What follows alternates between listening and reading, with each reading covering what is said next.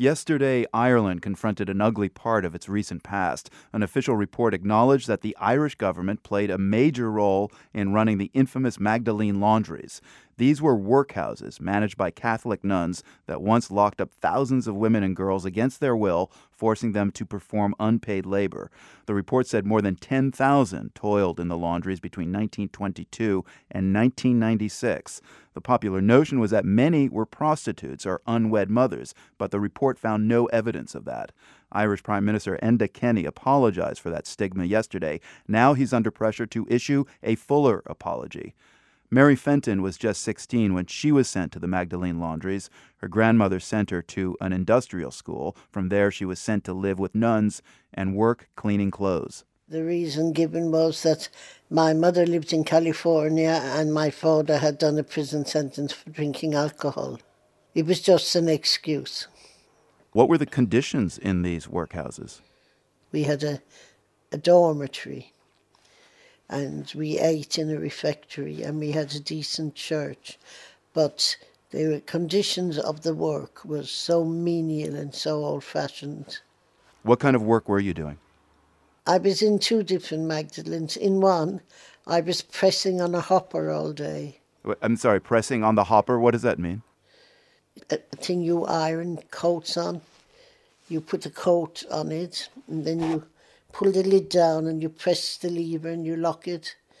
And when all the steam comes out, you rise it up and you move the coat again. How many hours a day were you doing this? You did that from 9 o'clock in the morning till 6 o'clock. How many years were you there, and how did you ultimately get out? I was over a year. I kicked up a stink in that one.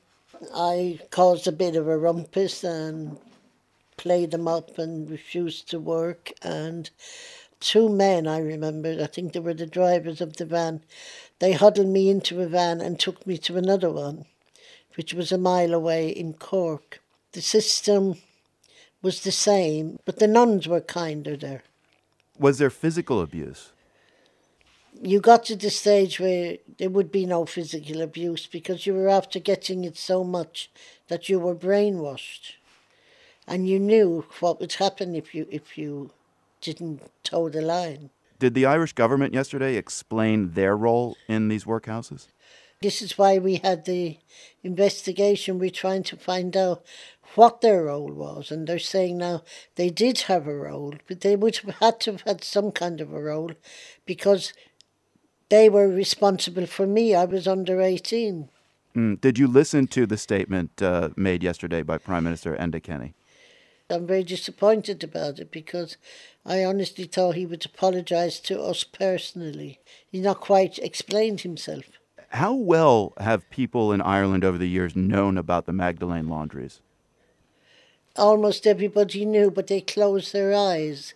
The children going to school were told, don't look there, don't go down that street. Mind your business who's in there. It was kind of a kept secret. Is there anything the government of Ireland could say or do at this point that would make you feel better? Oh yes, if he would first of all and truly apologise to all of us who was in there, and a genuine apology, and then maybe I'm sure there could be some kind of a scheme, especially the elderly first, and maybe give out a little bit of compensation to them to help them, because none of us have much. As a result of being there, we never got a chance to educate ourselves. There was no education in the Magdalenes. You live in London now. If there had been Yes. an apology that satisfied you, would you consider returning to Ireland? I still look on Ireland as my home. I am an Irish patriot. I always will be. It's nothing wrong with my country, it's the people in it. Mary Fenton, thank you very much for speaking with us. Thank you, sir.